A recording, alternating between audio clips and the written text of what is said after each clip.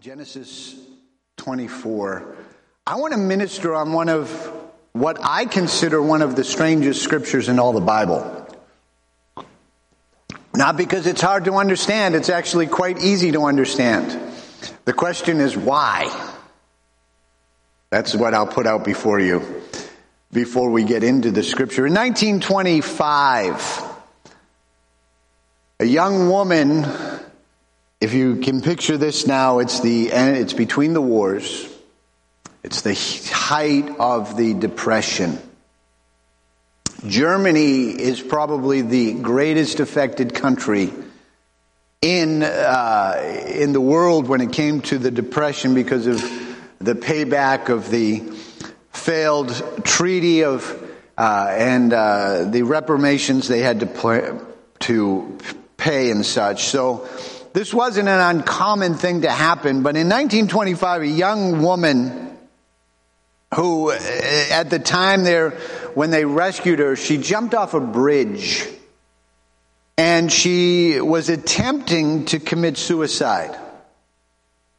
And so the authorities saw her and they were able to get her out, but she had no identification on her and simply became known as Miss Unknown or Fräulein Unknown in German. Nurses and other patients tried to put it together, but she had a striking resemblance to Anastasia Romanoff. Anastasia Romanoff was the youngest daughter of the Tsar, Nicholas Romanov of Russia, who had just recently been overthrown in 1918 and unceremoniously executed with his family.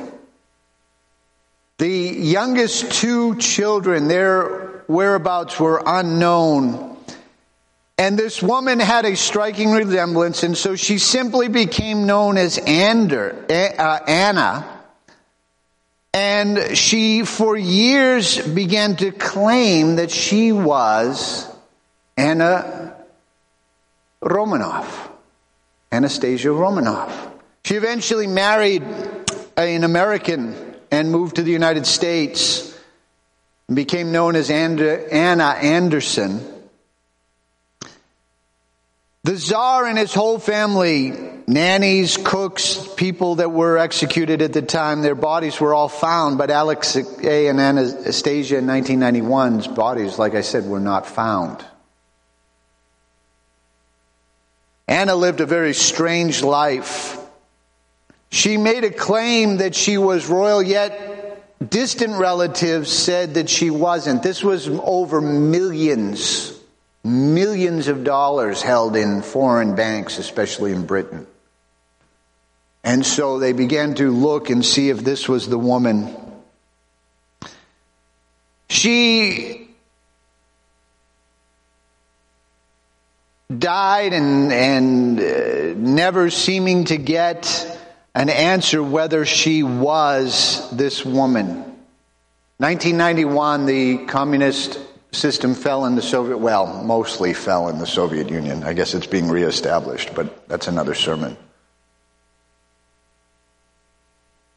Some people had come forth who had been silent for some 80 years to admit that they had actually had a second grave. They found the cooks and the nannies and the bodies of the oldest 3 daughters with the father and mother, but the youngest 2 were missing.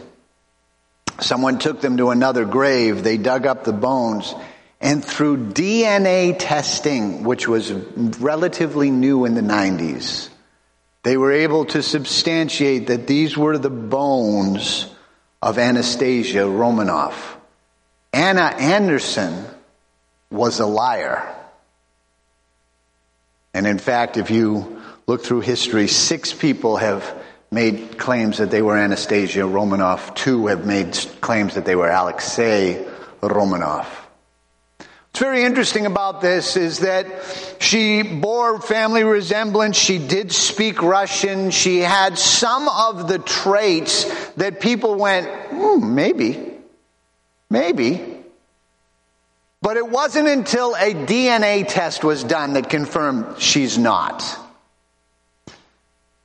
DNA tests, like you can do, there's a number of them. 23andMe is probably the big one right now, where you can do it. My wife and I have talked about doing it. When we started talking about it, it was like $100 to do it, and the accuracy was only about 83%. They've actually improved this. They can tell you, basically where you're from, what percentage is. It's freaking people out. There's people who are finding out that dad's not really dad, and there's a whole bunch of other things that are going on.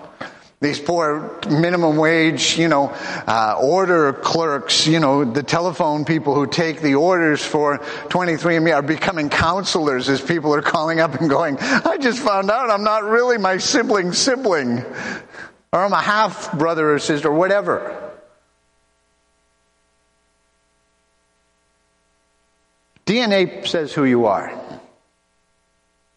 In the text we're going to read, it deals with an issue that is mentioned over and over, especially in the book of Genesis. Your seeds, your descendants, your DNA is going to be recorded down through, and this is spoken to a man named Abraham, and on through his descendants Isaac and Jacob. For instance, Genesis 22:18, for through your descendants all the nations of the earth will be blessed, all because you have obeyed me. Genesis 14 and 15, and Lot had gone, and the Lord said to Abraham, look as far as you can see in every direction, north, south, east, and west. I'm giving you the land as far as you can see to all your descendants as a permanent possession. Now our text, and let me set the background for this. Abraham needs a bride for his wife. They don't want them to mix with the Philistine ladies and that are there and such. And so he says, he takes his servant Eleazar, and he's sending him back to the place where he'd come from, and said, I want you to find a wife for my son Isaac there. And this is done in the most bizarre way. And so I want to just talk to you about your posterity, or what is your DNA? Genesis 24, beginning in verse 1. And now Abraham was very old, and the Lord had blessed him in every way. And one day Abraham said to his oldest servant in charge of his household, take an oath by putting your hand under my thigh. I'm telling you, it's strange. Swear by the Lord, your God of heaven, that you will not allow my son to marry one of these local Canaanite women. Instead, go instead to my household and my relatives and find a wife for my son Isaac. And the servant asked, but what if I can't find a young woman who is willing to travel so far from home? Then should I then take Isaac to live there among your relatives from where you came from? No, Abraham responded. Be careful never to take my son there. For the Lord God of heaven, who took me from my father's house and my native land, solemnly promised to give this land to my descendants. He will send his angel ahead of you, and he will see that you find a wife for my son there. And if she is unwilling to come back with you, then you are free from the oath of mine. Under no circumstances shall you take my son there. So the servant took an oath by putting his hand under the thigh of his master Abraham, and swore to follow Abraham's instructions. Again, a very strange story. I am glad this ritual or form of covenant making is gone. It's kind of an odd way doing things. You might see sportsmen from time to time slap each other on the butt. That's probably as personal as I ever want to see two men get. Anyway, it is a very vivid picture. And it has to do with a very specific understanding. Let's think first about DNA. There is the argument that it will always be put forth, how much is nature, how much is nurture? How much is pre-programmed, how much is learned behavior? There are people who have never met their biological parents, and yet they have traits of their biological parents. One of them that you might know is Shane Beswick. Shane's biological father died one and a half months before Shane was born. And he was recently here for our building dedication. And when Shane was here, he made some gestures and he did some things. And my wife and I looked at him and we thought to each other, we said to each other, that was just like Dave. I mean, he's acting just like his father. I knew his father very well. Nancy Beswick, at the time her name was Rosovic, we had a little deal worked out.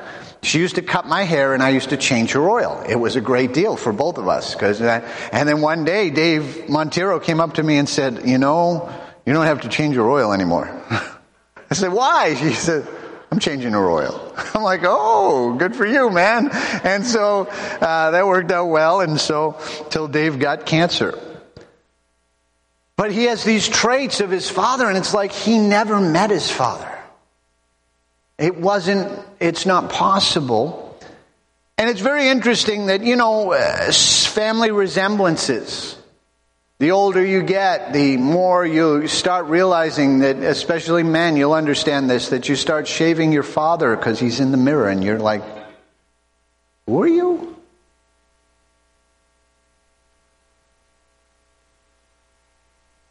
My son is very interesting as far as his appearances. He has some of my mother's O'Neill family in him, and he has some of my wife's Beckman family in him. And it's kind of an interesting mix. There's things he'll do, the traits and things he'll say, and it's like, oh, that was the Beck. And so I blame, like, all the good side is the O'Neill, and all the bad in him is the Beckmans. But anyway.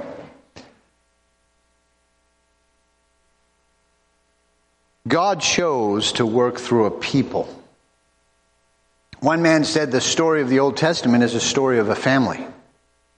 God took one family out of the earth through this man Abraham, and he's going to create the family that is going to usher in redemption for the whole world. And we know that out of this family came Jesus Christ. It was through this family that the law was brought, the 10 Commandments. Genesis 28:14 and 15, your descendants shall be as numerous as the dust of the earth. They shall spread out in all directions, east, west, to the north and to the south. And all the families of the earth will be blessed through your descendants. What's more, I am with you, and I will protect you wherever you go. One day I will bring you back into this land and not leave you until I have finished giving you everything I have promised. God chose this family and he worked through covenant. A covenant is more than a contract, but that's a way to understand. It's an agreement between two parties. Probably the most sacred contract or covenant that we have that we can understand this is the covenant of marriage. Marriage is not just an agreement. It's not just a business agreement. Okay, you pay the electric bill, I'll pay the mortgage, It's not just that. It's not just friends with benefits. It's a covenant. It's a relationship that is sacred before God.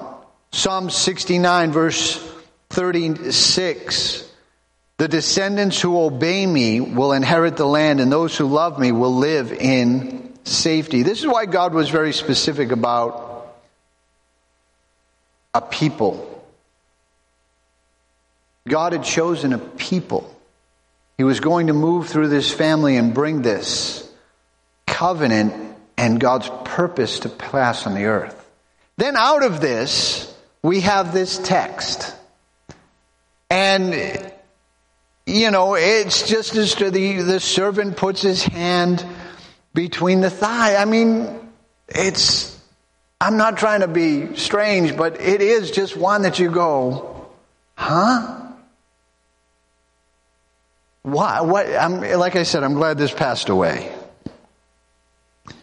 One commentator said of this, the rite or the ceremony used in the occasion, the person binding himself would put his hand under the thigh of another person to whom he was bound.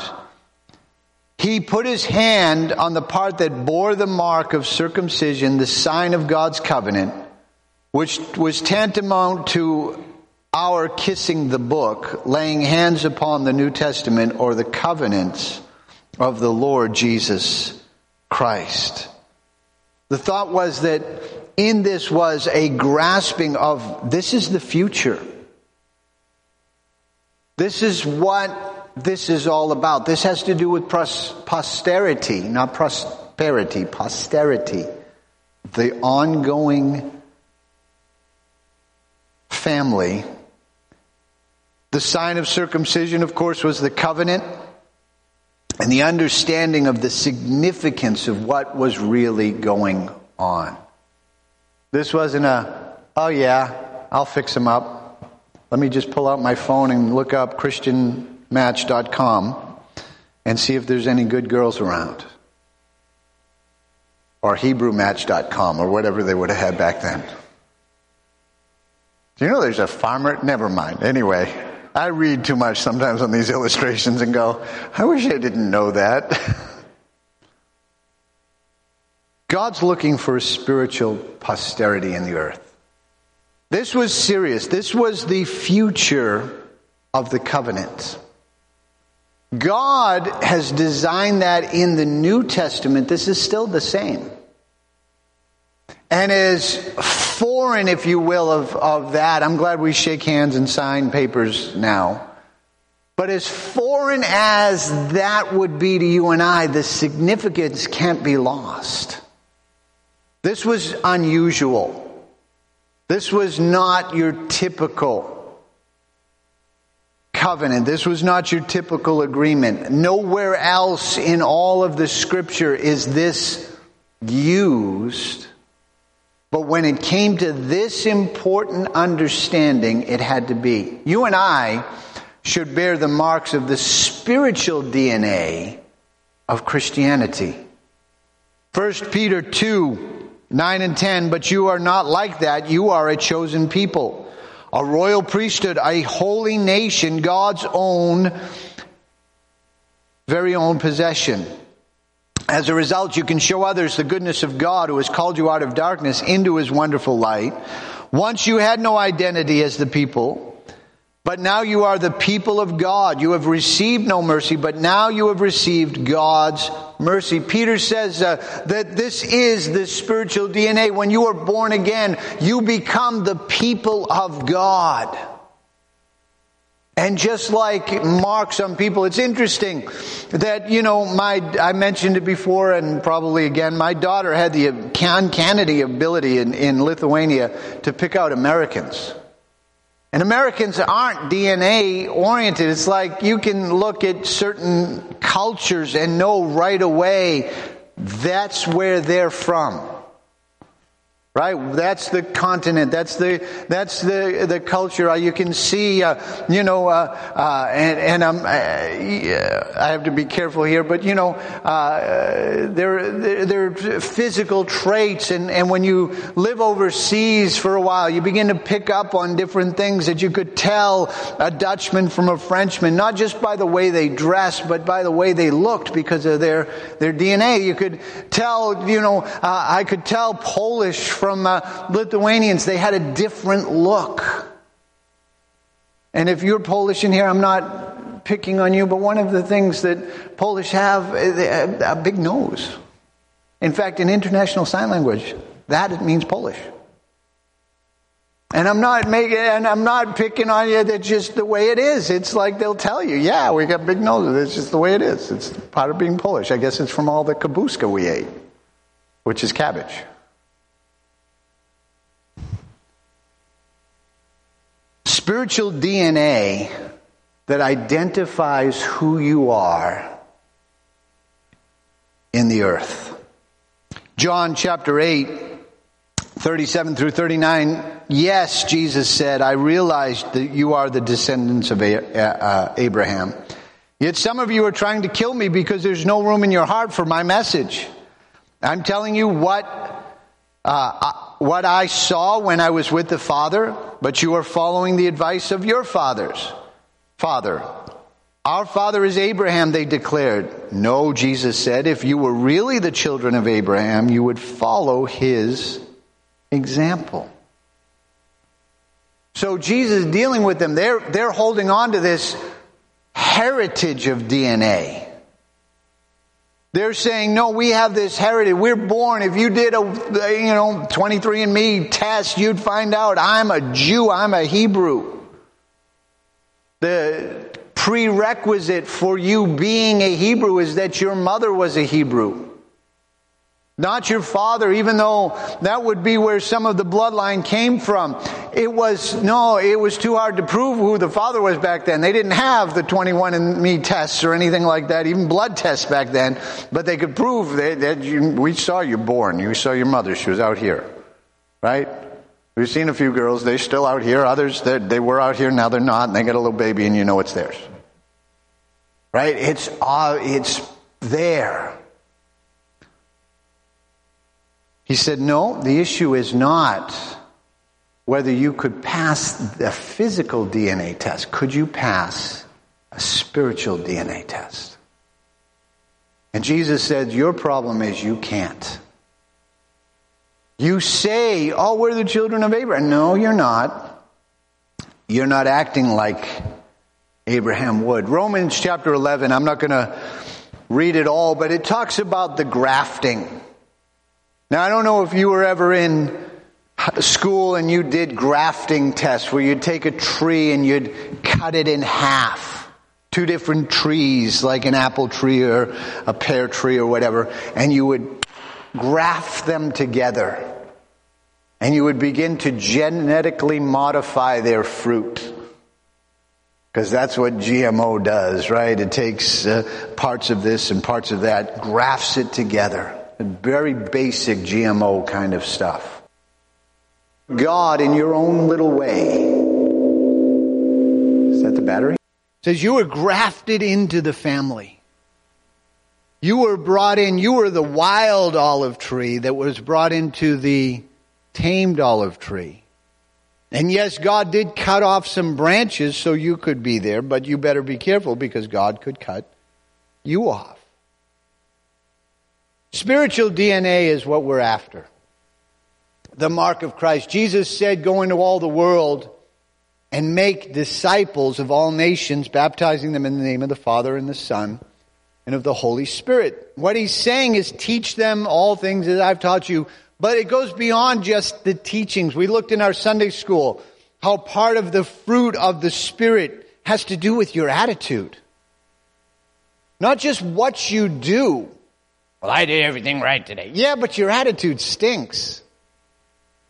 And so if you're not doing everything right with the DNA, in animal kingdom, they'll pay a lot for a stud. They'll pay $50,000 to try to get a horse who has won one of the Triple Crowns sometimes.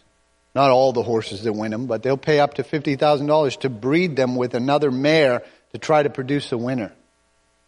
To try to throw $50,000 to try to get that winning DNA to flow down. Because if you can win the Triple Crown, the horse has no idea.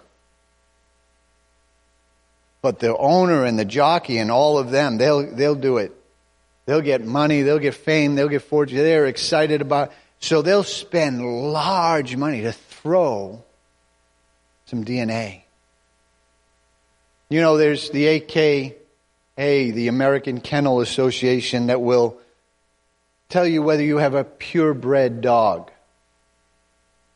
And some breeds can run into the thousands of dollars if you want a purebred dog. My wife and I, we had golden retriever for a while, and a female, and we bred her twice. And this was back in the 90s, and we got 10 puppies the first time.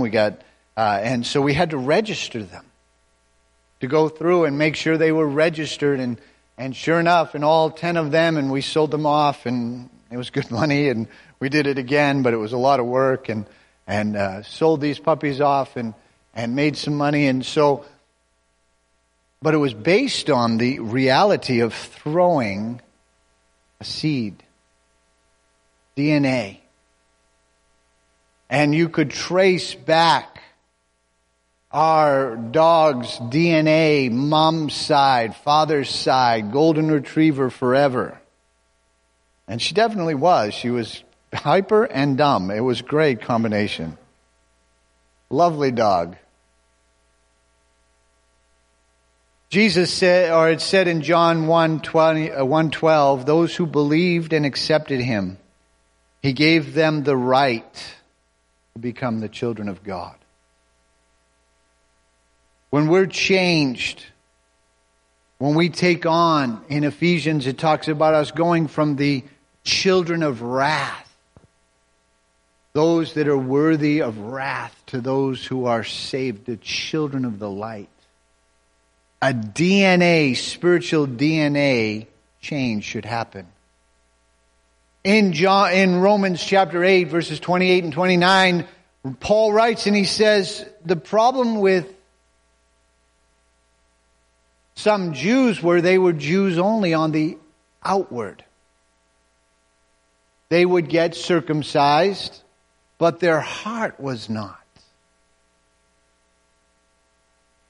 It says a true Jew is one who had the heart circumcised.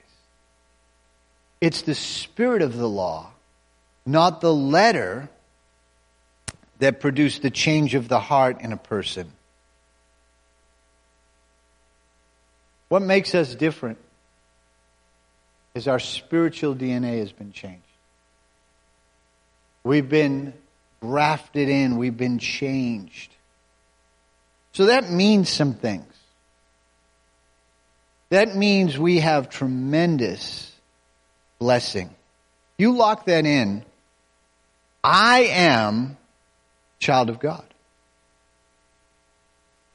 1 John 3:1, oh, beloved, what love the Father has given to us that we should be called the children of God. You have children. You know you love them. It's just there. Will they be naughty? Oh, yes. Will they drive you crazy? Oh, yes. But the reality of that understanding that you are a child of God, this is a position. It is said of Abraham Lincoln, because his oldest son had died, many historians believe that his oldest son had died very tragically, that even during the war, he allowed his children unabated access to him. He could be in meetings with heads of state or generals trying to work out the war.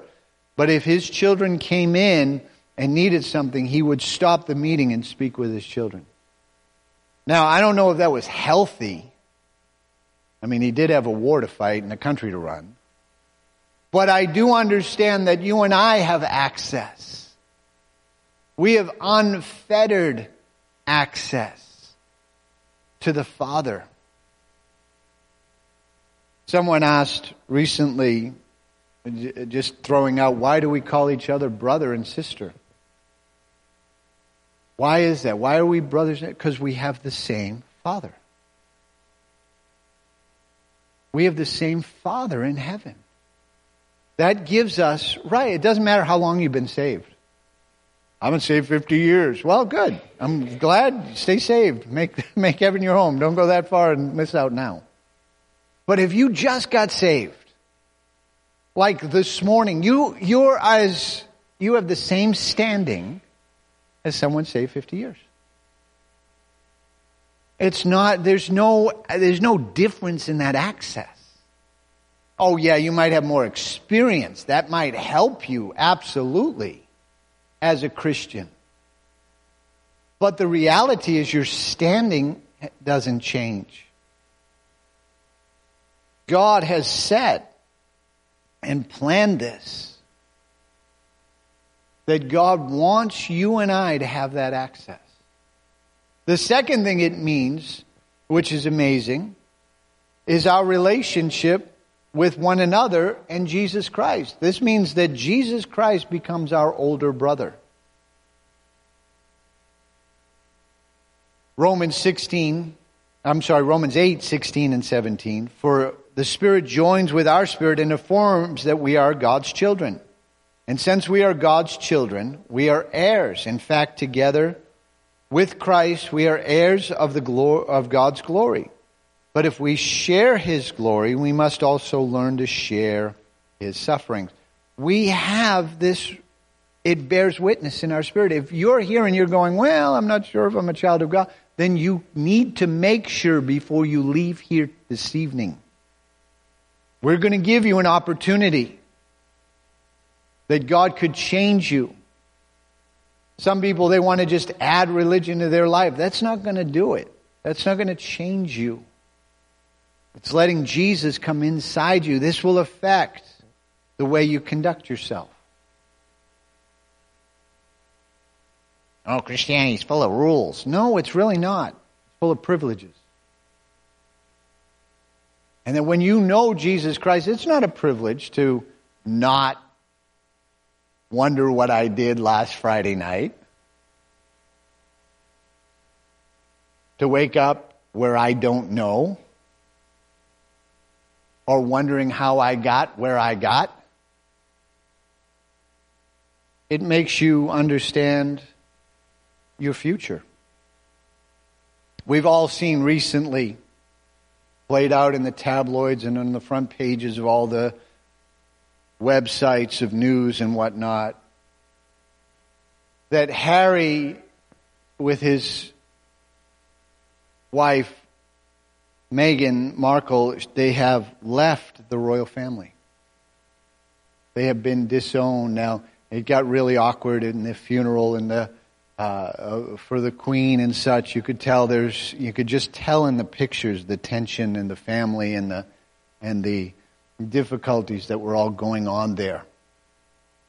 That all of that was still, still very fresh and very alive and such. That he's made decisions that have now isolated him from his family. And you can argue whether that's good or whether he shouldn't be told who he could marry and all that. Whatever. Right? They refer that the royal family is a business. They refer to themselves as the firm. It's the way it is. He's made decisions that have taken him out of his family. Where his brother William has made decisions, put him.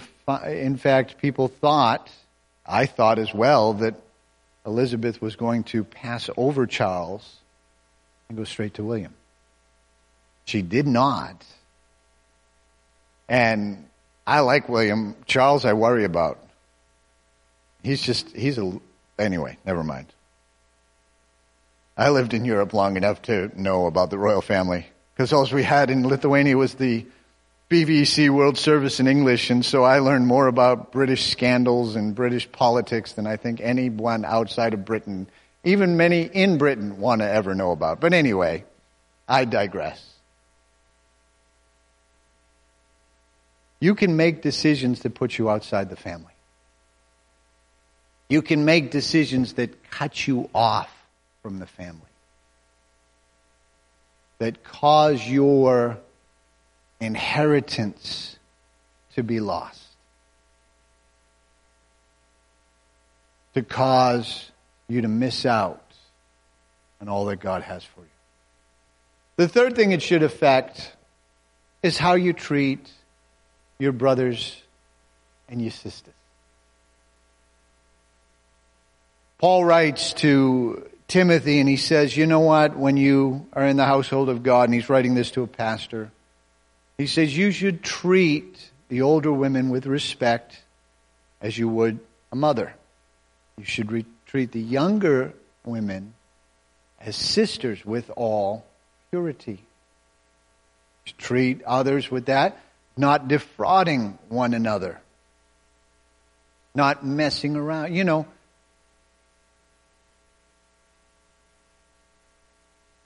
we're brothers and sisters in Christ. We should treat each other that way. Now, that being said, do brothers and sisters fight? How many of you had siblings? How many fought? Argued? Scratched? Pinched? Bit? Hit? Of course you did. Siblings sometimes fight. But in most families, you can fight your brother, you can fight your sister, but God help someone who picks on one of them, because now we'll all go together. I had a band when I was a kid, and we weren't saved. We'd play in the basement of my house, and my drummer's van was one time broken into, and things were stolen out of it. And my brother, my brother was a football player, so he had a lot of big friends, football type friends. I was a musician. My friends weren't all that big. But anyway, we found out who had broken into the drummer's van. He said, my brother and I fought. We'd argue, wrestle, whatever. But he's like, that's it. They messed with our house. They messed on our property. We put a bunch of people into the van, a bunch of football players, my band. We all went over there. We went, knocked on the kid's door. The father answered. He was nervous. But my brother was like, yeah, let's go do this. And, the father said, I'm going to call the police. And we're like, please do, because someone stole from the van, and we'd like the police to come and talk to your son about this. So he didn't call the police. We eventually left. Eventually, the drummer got a check in the mail from someone else. We didn't actually go to the right person's house, but he was involved in it. We knew that. He was involved in it, but he got a check from someone else. Got worked out because, you know what? My brother said, nope. And the Barnstable football team said, nope, I didn't even go to Barnstable High School, but nope, that's it. We're going to... Brothers. You should fight for each other. We do have a common enemy. I don't know if you know his name. It's called Lucifer, Satan, the devil. Love to attack your brothers and sisters. You fight for them in prayer. They hold the same spiritual DNA as you. Go back to our text for just a moment. Like I said, one of the strangest texts in all the Bible. Intimate. Personal. Not a casual move. If you do this casually, you'll be arrested.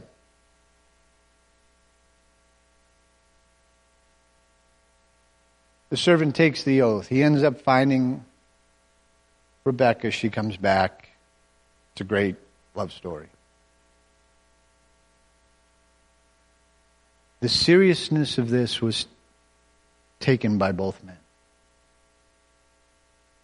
They understood that this was more. Do you know, your presence in this congregation is more than just about you and your destiny. Because families all end up linked. They all end up linked together. And what one person does can mark an entire family. They say in 1938, there were about 45 Hitlers in the New York phone book. By 1943, there were none.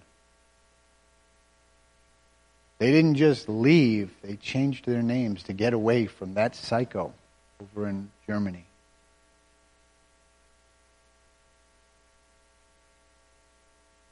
What you do affects others.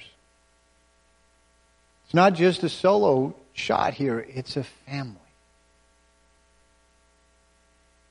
This text shows us in the bizarreness of this, and I hope I've handled it well enough to not embarrass anybody, but the seriousness of it. Not a casual thing. You might shake someone's hand casually, greet someone. That's casual. That's fine. This was serious. This was deep. This was personal. This was intimate. This went beyond just the surface. Don't think we should bring it back, but I think we should understand it. That there's a deep and important connection we have as brothers and sisters in Jesus Christ. A responsibility to one another that God wants to have in our hearts through our DNA. And that will show, and today you can test for it, where you come from, what you do, where you're at. But the reality of God helping us and that we treat each other in that way is very important. Let's bow our heads for just a moment.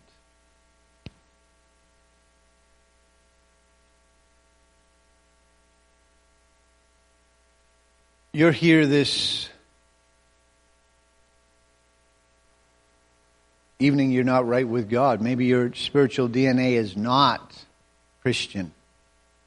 The good news is it's a miracle for every one of us to have that.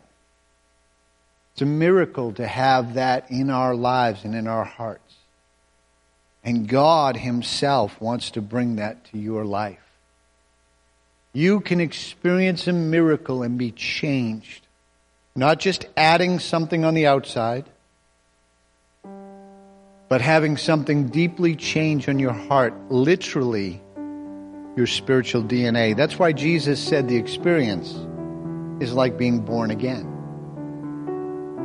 Literally, you get a new birth. You get a new DNA working in your life.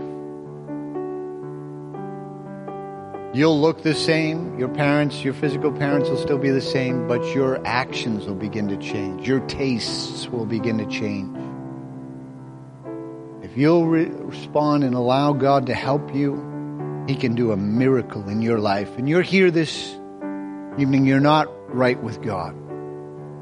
You're not born again. You're not a Christian.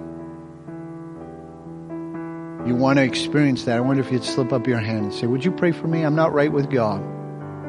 Maybe you're backslidden. You once knew, but like Harry, you walked away from the family. And there's a whole myriad of reasons why he did, but you could give me the whole myriad of reasons why you did. The opportunity for you to come back is right now, right here, tonight. You're not right with God. You're backslidden. Slip up your hand. Pray for me. Not right with Jesus. I'm not saved. I'm not born again. Changing the call then to Christians. We then have a responsibility, because that's why we're brothers and sisters. We're brothers and sisters because Jesus Christ has literally changed our spiritual DNA. If you're Italian or Polish or Irish or Ugandan or Indonesian or whatever, it's still going to be the same if you take the test. But the reality of what God can do in your heart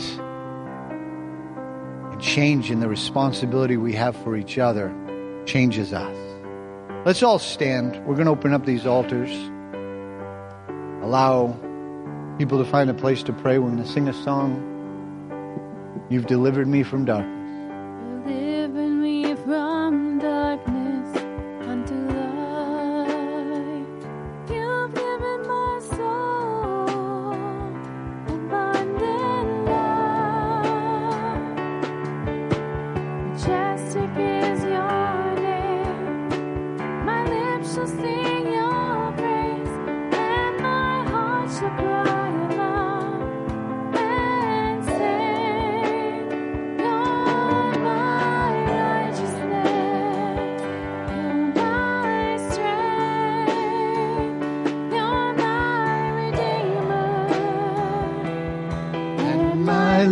shall sing your praise. I lift my hands to you to bless your name. I surrender. Make my life a sacrifice of praise. You did live. Deliver me from darkness unto light. You've given my soul abundant life. Majestic is your name.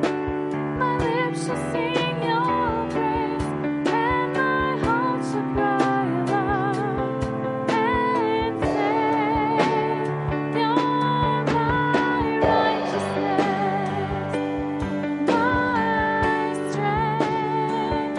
You're my Redeemer,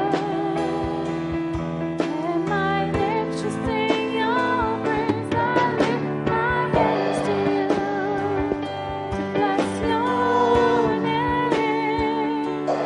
I surrender. Make my life a sacrifice of praise. You're my righteousness, my strength. You're my Redeemer, and my lips shall sing your praise. I lift my hands to you to bless your name. I surrender. Make my life a sacrifice. Oh, let's tell Jesus we love him tonight. Father, we love you.